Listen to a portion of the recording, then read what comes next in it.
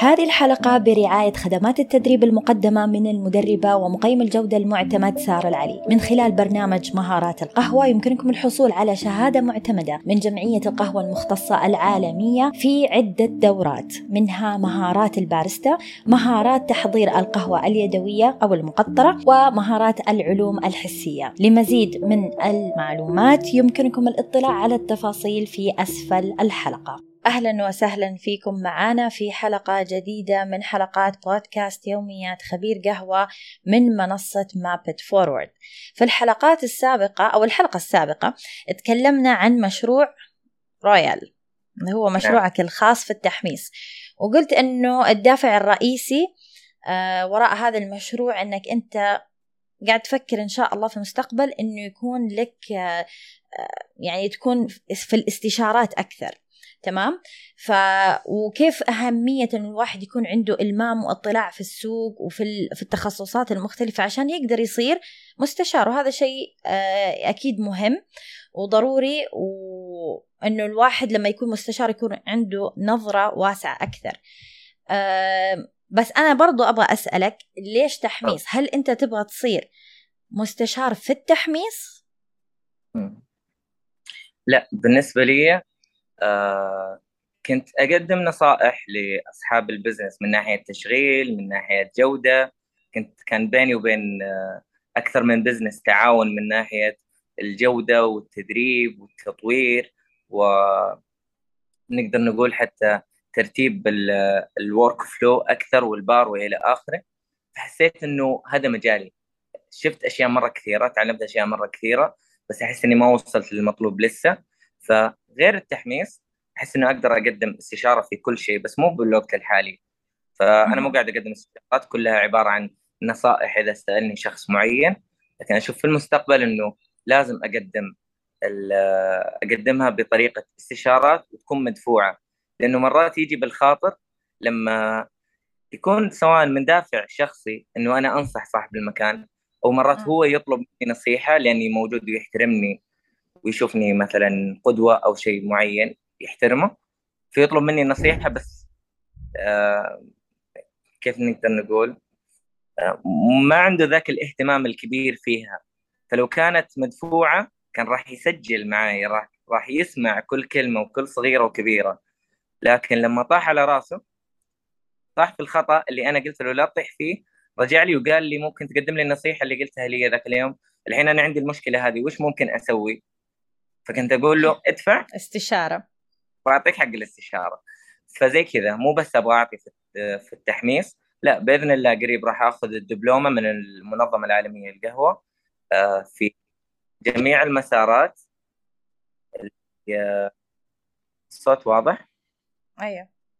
أيوه، في جميع المسارات، من ناحية البن الأخضر واختيار الأخضر، من ناحية التحميص واختيار التحميص، المسارات الخاصة بالتحميص نفسه، من ناحية التحضير والباريستا، من ناحية الذائقة، من ناحية البزنس وإلى آخره. أنا كنت أسوي أكثر من منيو للمقهى، كنت أقدم مش دراسة جدوى، نقدر نقول دراسة تشغيلية أكثر. فكان شيء بالنسبة لي أشوفه مرة مهم وطور وفاد أصحاب البزنس. فحب إني أنا أتطور أكثر، يعني ما أحس إنه 5 سنوات قضيتها في البزنس هذه كافية إني أنا أكون مستشار، بالعكس أبغى أتطور أكثر. أكيد طبعا يبغى لها خبرة واسعة. كنا في واحدة من الحلقات اللي سجلتها مع أستاذ تركي القرشي كان يتكلم عن منشآت إنه عندهم فرعين من الخدمات، خدمات مرشد وخدمات استشاري. فحلو، المرشد هو اللي يقدم لك النصيحة، له خبرة في المجال ولكن ما صار استشاري في المجال، إنه ما عنده الإلمام والخبرة زي المرشد. يعني بالعكس، المستشار يكون عنده الخبرة اللي هي والباع الطويل والإلمام في المجال أكثر من المرشد. فحلو إنه الواحد يقدر يفرق بين مين الشخص اللي يسأله ومتى يسأله، أو إيش أنت مجالك، إيش خبرتك. للأسف في كثير من الناس ممكن ما يكون عنده الإجابة أو ما عنده الخبرة، ومعلش يفتي ويتكلم. ليش؟ عشان ما يبغى يقول للشخص إنه أنا ما عندي خبرة في هذا المجال. وأنا أعيب على بعض الأشخاص هذا الموضوع. يعني مثلا في كثير من الناس يسألوني في الدايركت مسج في الانستغرام، يقول لي أنا أبغى أسوي منيو. إذا أنا ما أقدر أسوي هذا الشيء أنا على طول أقول لهم أعتذر منك، أنا ما أقدم استشارات. أولا ما أقدم استشارات في الدايركت مسج لأن هذه ما صارت استشارة. الشيء الثاني أني أنا مو الشخص المؤهل أني أنا أعطيك في هذا المجال اللي أنت تبغاه. أنا مثلا مجالي في هذا الشيء هذا، فحلو الواحد يعرف إيش هو متمكن منه ومتى يقدر يقدمه. وكمان أنه من حق الشخص اللي أنا أقدم له هذه الاستشارة أنه ياخذ وقته معايا وأعطيه الاستشارة كاملة من وقتي، مو في الدايركت مسج. صح. لا، في أكثر الأشياء اللي مثلا صارت لي مع البزنس هذا لما أنا بديته، في اجتهادات كثير كانت تصير من الناس إنه إحنا نبغى ننصحه عشان ما يطيح في نفس الخطية إحنا طحنا فيه. أنا مؤمن إنه كل شخص له تختلف. البزنس حقك حتى لو أنت سويت مثلا محمصة، أنا بسوي محمصة أنت سويتها قبل 3 سنوات، الريسك والمخاطرة اللي كانت عليك قبل 3 سنوات مو نفسها الحين، مو نفسها في زمن كورونا. في ناس مثلا نصحوني قالوا الكهرب لازم تغيره ويكون الكهرب مدري ايش، واعطوني كلام كثير لانه الحماصه تشتغل بكهرب. الحماصه تحتاج كهرب بسيط.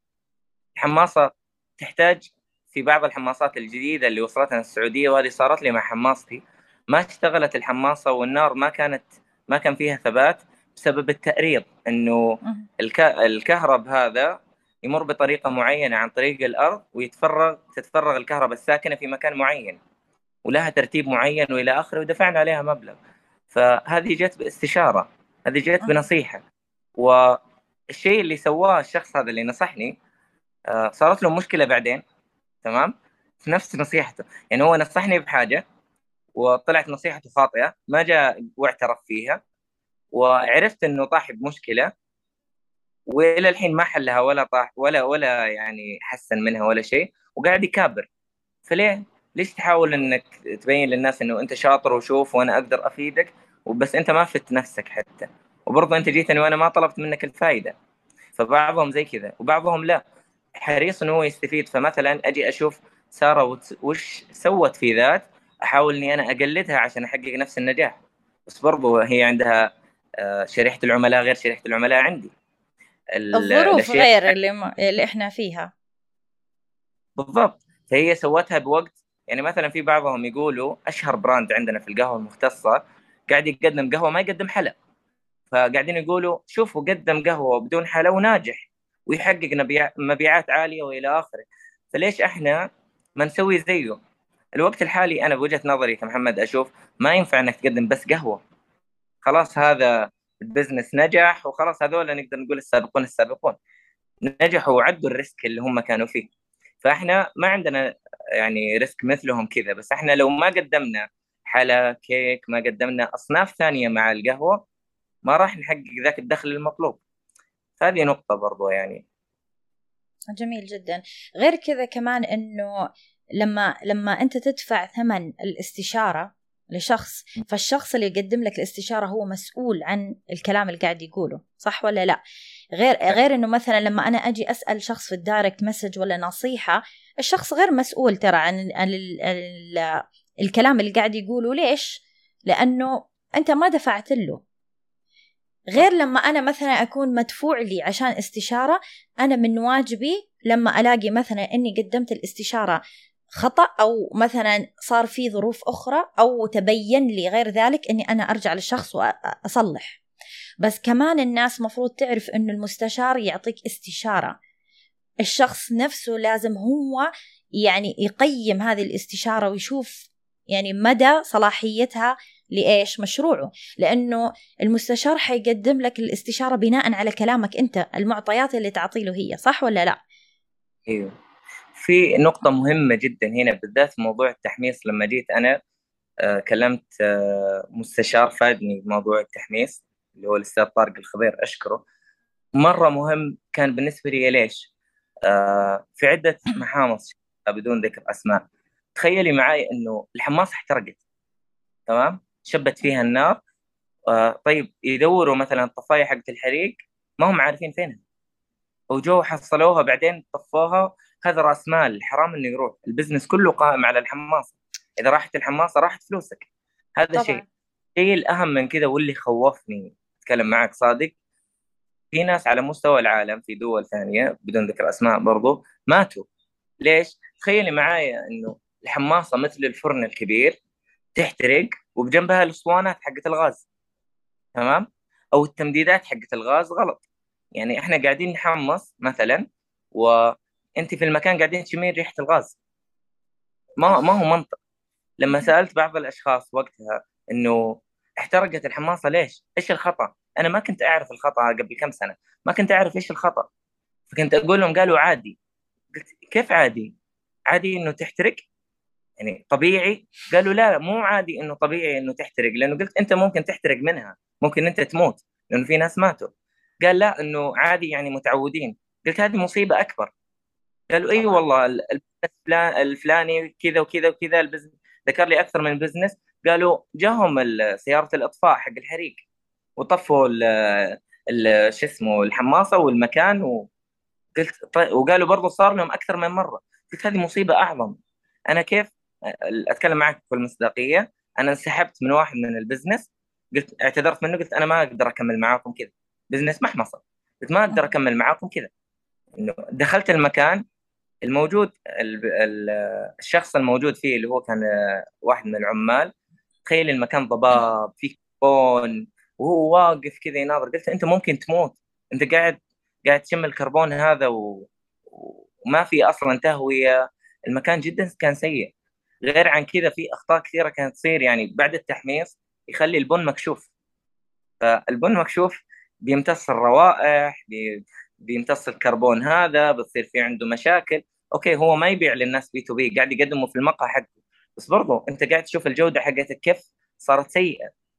فهذه معلومات نقدر نقول تنشر بذهب، انه لما احد يقدم لك نصيحة زي كذا في موضوع التمديدات للحماصة، الهواء ممكن يطلع، يحاول انه الهواء يطلع بعدين يوصل مرحلة مو قاعد يوصل مع الدكت، فالدخان هذا يرجع للحماصة نفسها، فيصير في سموك في القهوة.